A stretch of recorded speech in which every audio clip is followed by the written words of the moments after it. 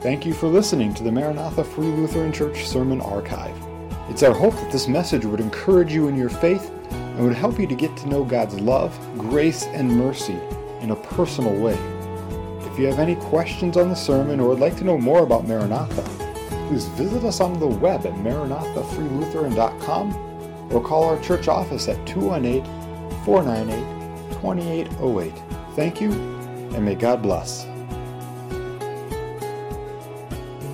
Good morning, Maranatha.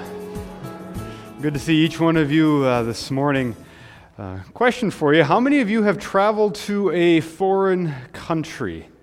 Show me your hands. How many of you have traveled to a foreign country? Okay, what about a foreign country where English isn't the main language, English isn't really even spoken?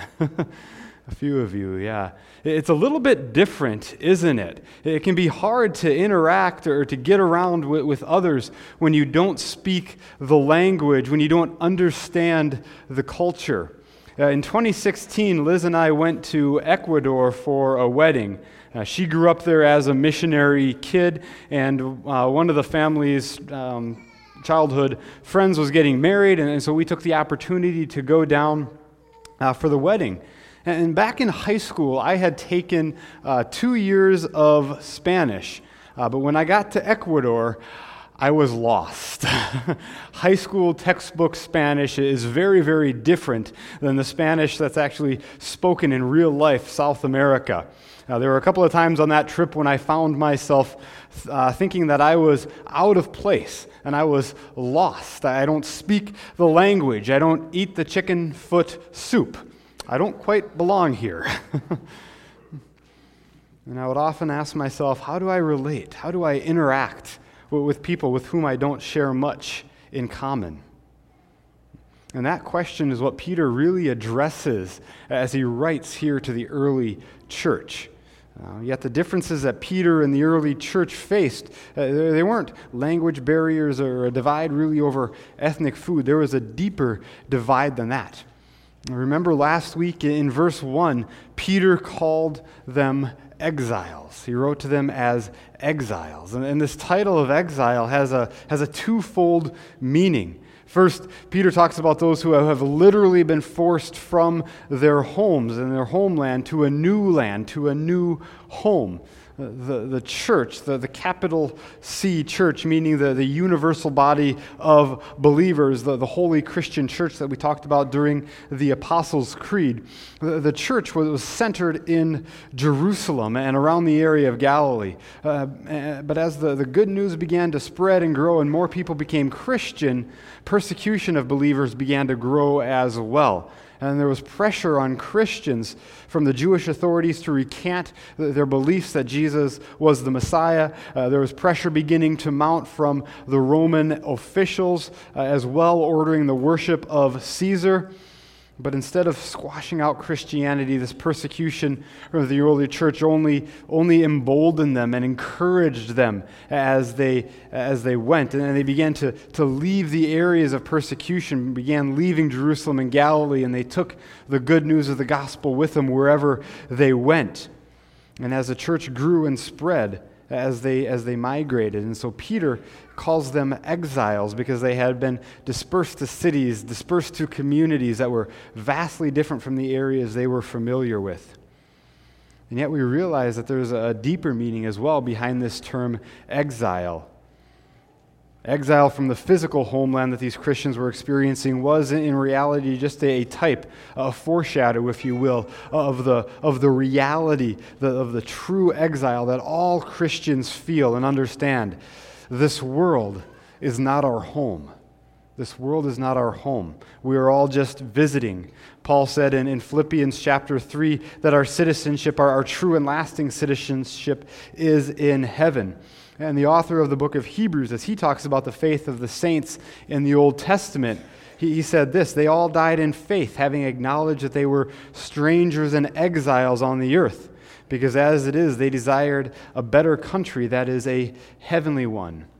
This world and all that goes with it is not our home. We are just passing through, looking forward, longing for our eternal heavenly home. And that doesn't mean, however, that we completely give up on this life and go to a monastery or a convent and wait for our death or for the Lord to return. No, far from it. We are called to be salt and light in this world and to interact with it, to make a difference, to engage. And so that brings up the question that Christians have been wrestling with for 2,000 years. How do I live as an exile? How do I conduct my life and order my priorities? And Peter answers that question with 3 different commands, 3 different imperatives in these 7 verses that we're going to be looking at here from 1 Peter chapter 1. And those commands will serve as an outline for our text. So if you have your Bibles, I invite you to turn to 1 Peter chapter 1, if you haven't found that already. We'll be reading verses 13 through 21 this morning together. Would you stand as you are able as I read God's word? Again, 1 Peter chapter 1, beginning with verse 13, reading in Jesus' name. Therefore, preparing your minds for action and being sober-minded, set your hope fully on the grace that will be brought to you at the revelation of Jesus Christ.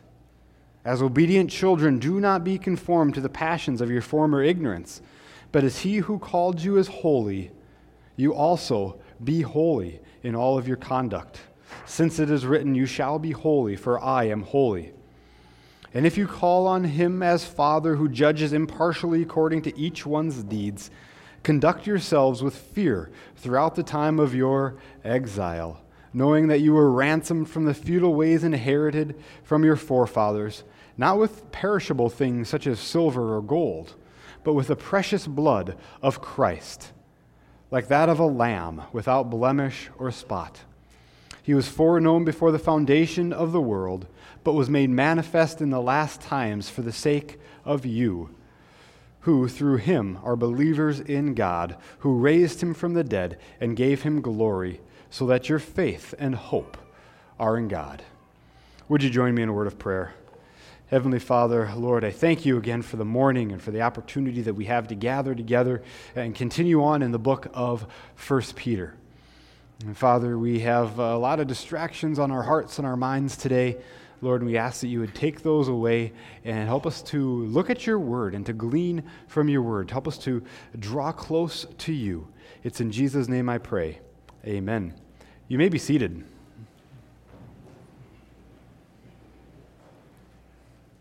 I said there were 3 commands, 3 imperatives that Peter gives in these verses. And you probably noticed if you're trying to count, he doesn't lay them out 1, 2, 3, first do this, then do that, then do this. But this whole section of Scripture, these 7 verses, are really built around them. And we'll walk through them here one by one. And the first is found in verse 13. Peter tells us to hope fully. Hope fully. Listen to verse 13 again, especially the second part. He says, set your hope fully on the grace that would be brought to you at the revelation of Jesus Christ. And it's important to notice that this command is 2 words, hope fully, not hopefully. Does that make sense? Does that make a difference? When the term hopefully, one word, is used, we use it to express wishful thinking, right? Hopefully the Vikings will be able to stop fumbling the football and can turn their season around, right? Or hopefully the weather will cooperate for a great harvest this fall. When Peter uses the phrase hope fully, 2 words, he's giving a command and telling us how to do it. Hope is the verb, hope is the command, and it tells us what to do, and then fully describes how we are to hope, completely, totally, wholly. Hope. And when the Bible uses the term hope, it uses it to describe something that we can be sure of, something that we can place our faith and our trust in, something that we long for with eager expectations. And all people put their hope in something, whether it's for this life or for the next life. Some people place their hope in their career, in their vocation. Their hope is in their job and their job title and the position within a particular company. Their hope is in the quantity of deals that they close. Some people place their hope in their accomplishments, the trophies that they earn, the grades they achieve, the stuff that you fill your life with, the people with whom you associate. Some people place their hope in their own good deeds, trusting in their own works to provide them with joy and peace and fulfillment. But in the end, all of those things fail to satisfy. The Christian's hope, Peter says in verse 13, is to be rooted and grounded fully, completely and totally on the grace of Jesus in our lives. This grace, Peter says, will be brought to you at the revelation of Jesus Christ.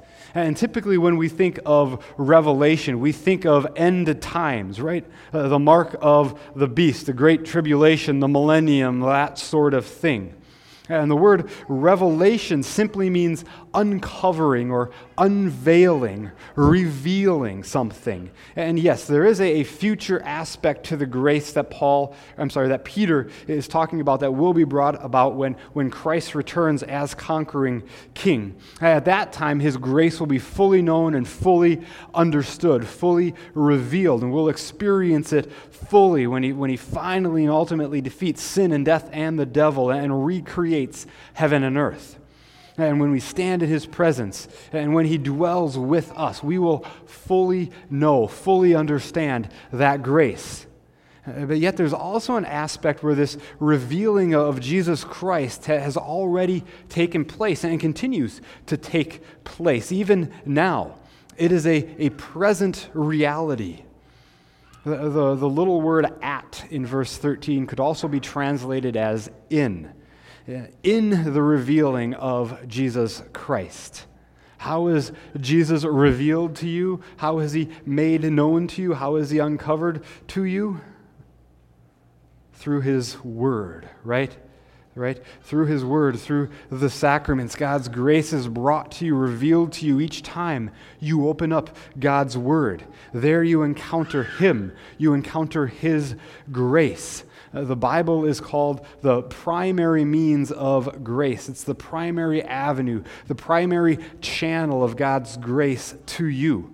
Grace isn't just some ethereal thing up in the heavens, but it actually comes down to you as you read his word, as you read it, as you hear it proclaimed. God's grace is distributed, given to you.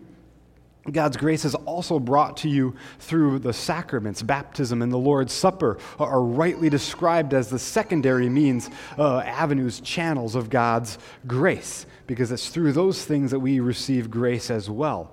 And so as Peter is talking about the grace to be revealed, I think he was kind of talking about both of these future grace to come and the present reality. I think he was kind of being intentionally ambiguous as he wanted to refer to both of those things.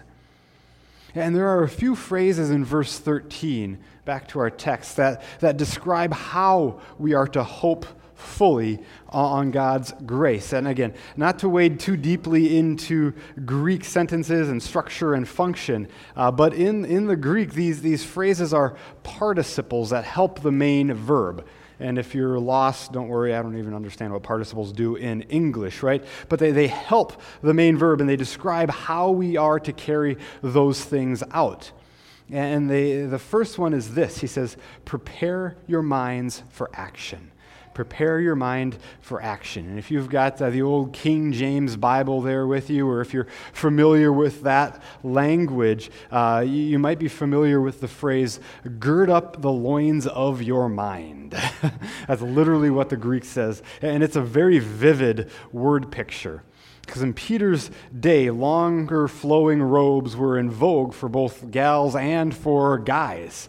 But when you were doing anything that involved exertion, hard work, fighting, walking, or running long distances, those robes got in the way. And so you would gird them up, meaning you would take them and you would tuck them into your belt, thus turning that longer robe into a kilt. Which is a little bit better, I guess, right? But the picture that Peter paints is, I think, pretty clear. Just as they wouldn't want anything to hinder them as they worked, as they fought, as they ran, Peter doesn't want anything to hinder our minds when we are called to action. There are a lot of things that seek to distract our minds, aren't there? Hinder them. Almost seems as we've been taught not to think for ourselves, only to regurgitate the talking points of the cable news networks. When somebody we disagree with comes along, we don't know how to logically or rationally argue with them, so we simply revert to name-calling. Our culture has also turned entertainment into the norm. If we have 7 spare seconds in our day, we quickly whip out our phones and watch cat videos or some crazy TikTok challenge. We are becoming conditioned not to think. Our minds are out of practice and not ready for action. So what sort of action here would Peter have in mind for us to be ready for? Peter knows that the enemy of our souls is prowling around like a lion, seeking somebody to devour. And we must always be ready to take a stand against the schemes of the devil. You see, the devil wants to see us fall at every turn, and so he pulls out all of the stops. He tries to get us to doubt God's word. Did God really say this or that? He tries us to get us to believe his own lies. Yeah, the lies that you're all familiar with. For you're no good. You're worthless. Nobody really cares for you. Believer, you need to arm yourself with the truth of God's word and set your hope fully on the grace of Jesus Christ. Meditate on Scripture. Memorize it. Share the gospel with others. Keep listening to good biblical preaching. Read a good theology. Surround yourself with brothers and sisters in Christ who will build you up and encourage you. Get built up in Sunday school, in Bible study. This is the action that Peter would have us preparing our minds for, the things that we should be girding the loins of our minds for. This hope that we have in Christ Jesus won't become our lasting reality without a disciplined mind and without disciplined thinking. There's a second phrase in verse 13 that describes how we are to hope fully on God's grace. Peter tells us to do this by being sober-minded. Being sober-minded refers to, as one commentator put it, a calm, steady state of mind which weighs and estimates things rightly and therefore enables us to make the right decision. Yes, we are called to action, but our actions are to be well thought through, and we need to come to correct conclusions to act upon, right? And we need both of these things, don't we? We need action and we need thought. We've all acted without thinking, and it often ends in poor results, right? And we've probably had times, too, where we've overanalyzed the situation and overthought it and missed a great opportunity. Prepared minds need sober thinking, and sober thinking needs prepared minds as we set our hope fully on God's grace. There's a second command, a second imperative that Peter provides as we seek to live out our faith rightly. He says this, he says, be holy, be holy. Look at verses 14 through 16 again. As obedient children, do not be conformed to the passions of your former ignorance, but as he who called you is holy, you also be holy in all of your conduct, since it is written, you shall be holy, for I am holy. Be holy. Holy is one of those words that we use in a church context, in a spiritual context, but sometimes we fail to understand what it means because we are so familiar with it, right? How many times did we sing the word holy just a few minutes ago, right? Holy, holy, holy, Lord God Almighty. And we probably didn't even think of it, what it means. Holy has a couple of different definitions. It can mean to be sacred or to be set apart. In chapter 2 of 1 Peter, Peter calls Christians a holy race, a royal priesthood, a holy nation, a people for God's own possession, set apart for God. Holy also means to be perfect, without defect, without error, without sin. God is holy, holy, holy, is perfectly, perfectly perfect. And I think as Peter calls us here in these verses to be holy, I think he's getting at both of those definitions of the word holy. Be set apart and be perfect. And in practice, those things actually go very much hand in hand. As you are made God's child by grace through faith, one of the things that happens to you is that Christ's righteousness, his holiness, was given to you, and you were justified. You were declared right by God. I tell my confirmation students that the word justified, to be a justified child of God, means that the Lord God looks at you just as if I'd never sinned, right? Justified just as if I'd never sinned, holy, perfect. And the reality is that, yes, while you are justified, declared to be right, you still struggle with sin, right? And I know this is true because I listened when you all publicly told the Lord that you still struggle with sin this morning. You confessed your sin out loud to him, right? But I also know it's true just because of the common condition experienced by all of us. And so Peter has to remind us as we seek to live holy lives, he has to remind us not to be squeezed into the mold of our former sins. Don't be squeezed. Look at verse 14 again. Listen to it. He says, "As obedient children, do not be conformed to the passions of your former ignorance." Don't be squeezed. The Greek word for conform is kind of a fun one. And I'm going to try to say it right here, and I'm looking at it, and I'm not going to be able to do it. Syschematizo. All right, whatever. You heard it once. That was good enough. If you missed it, I'm sorry.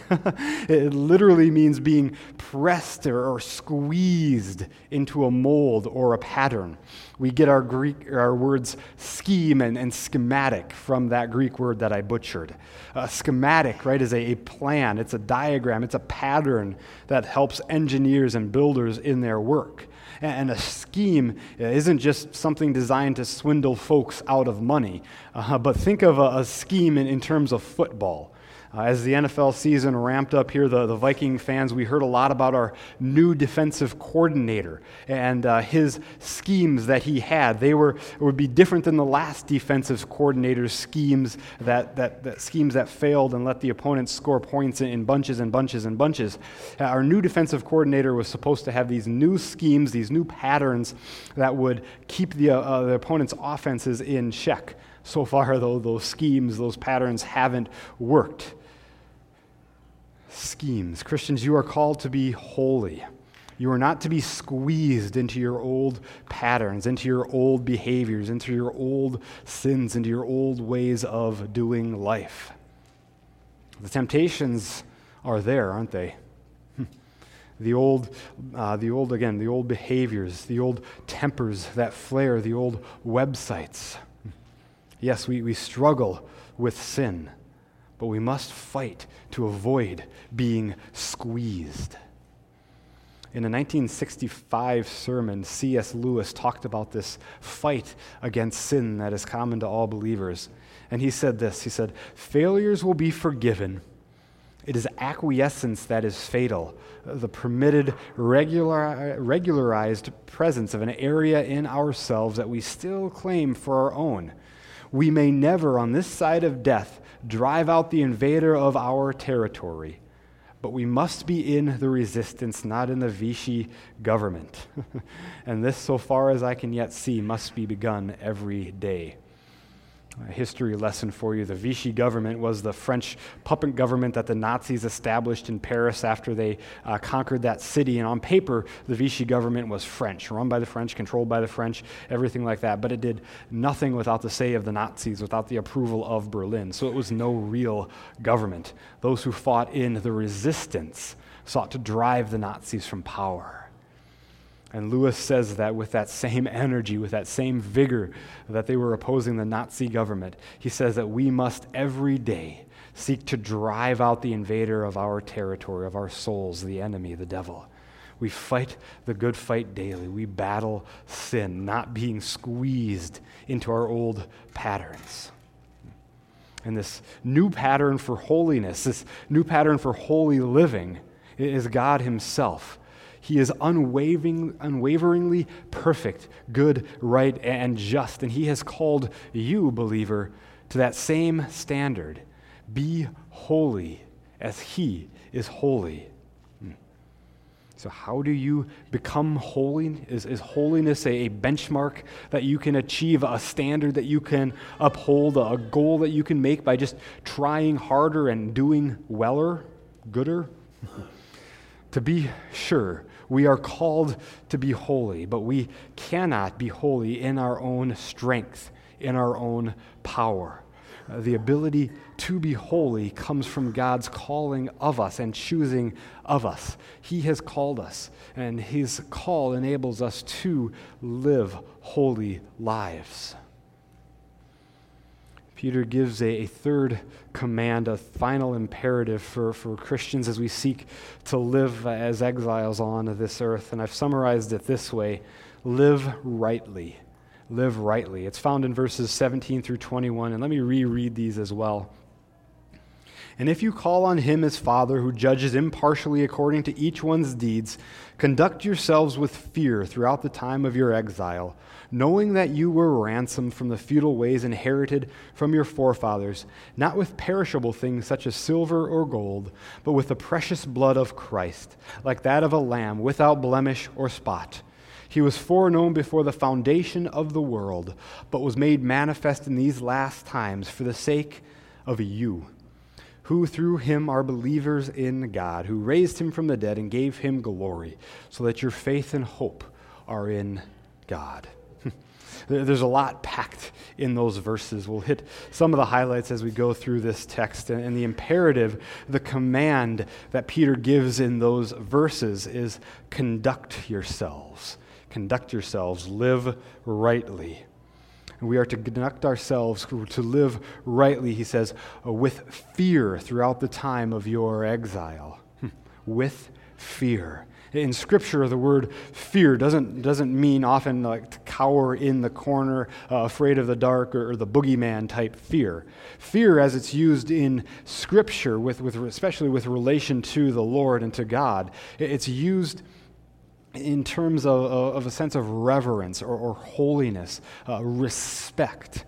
As you come to the Lord, you approach him boldly because of Jesus, yes, but also with the respect that is due to him because he is holy.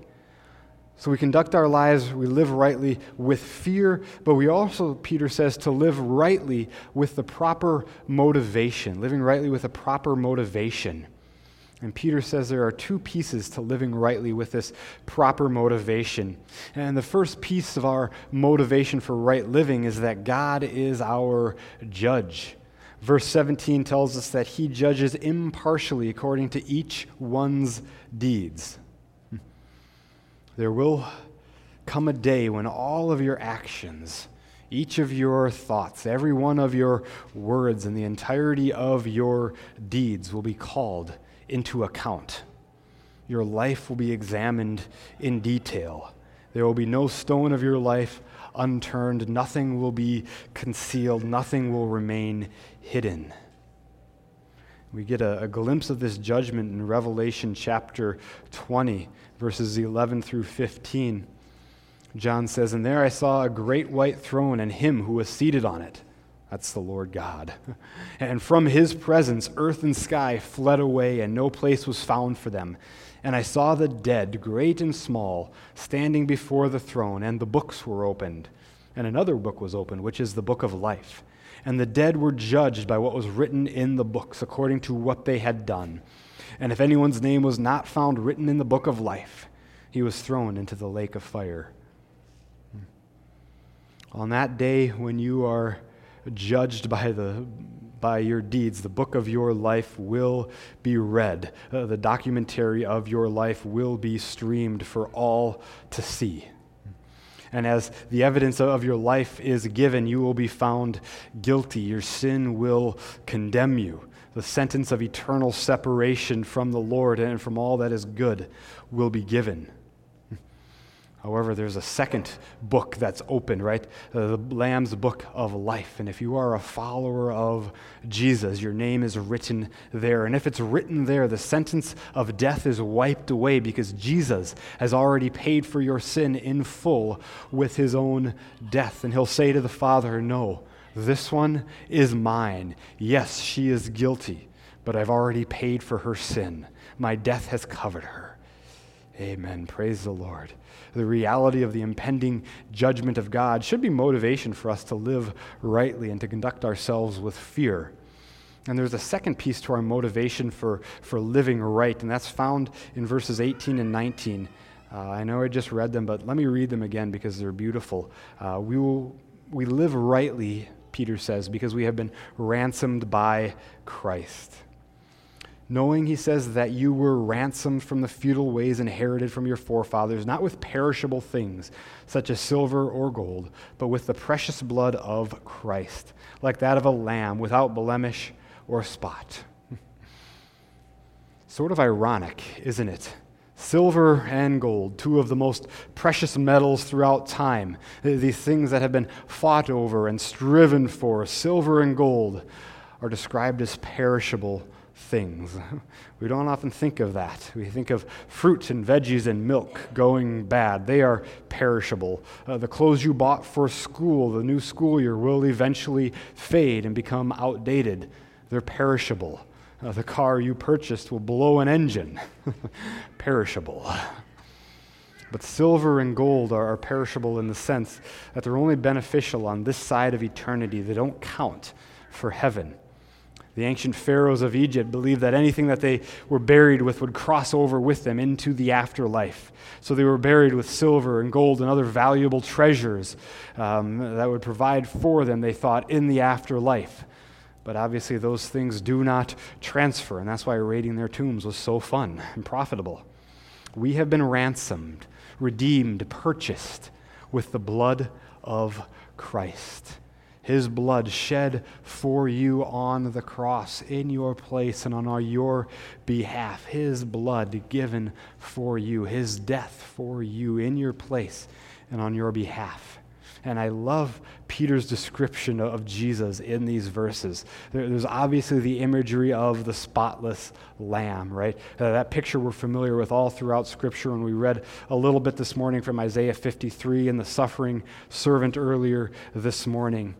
In verse 20, Peter describes Jesus in a different way. He says, Jesus is the one who was foreknown before the foundation of the world.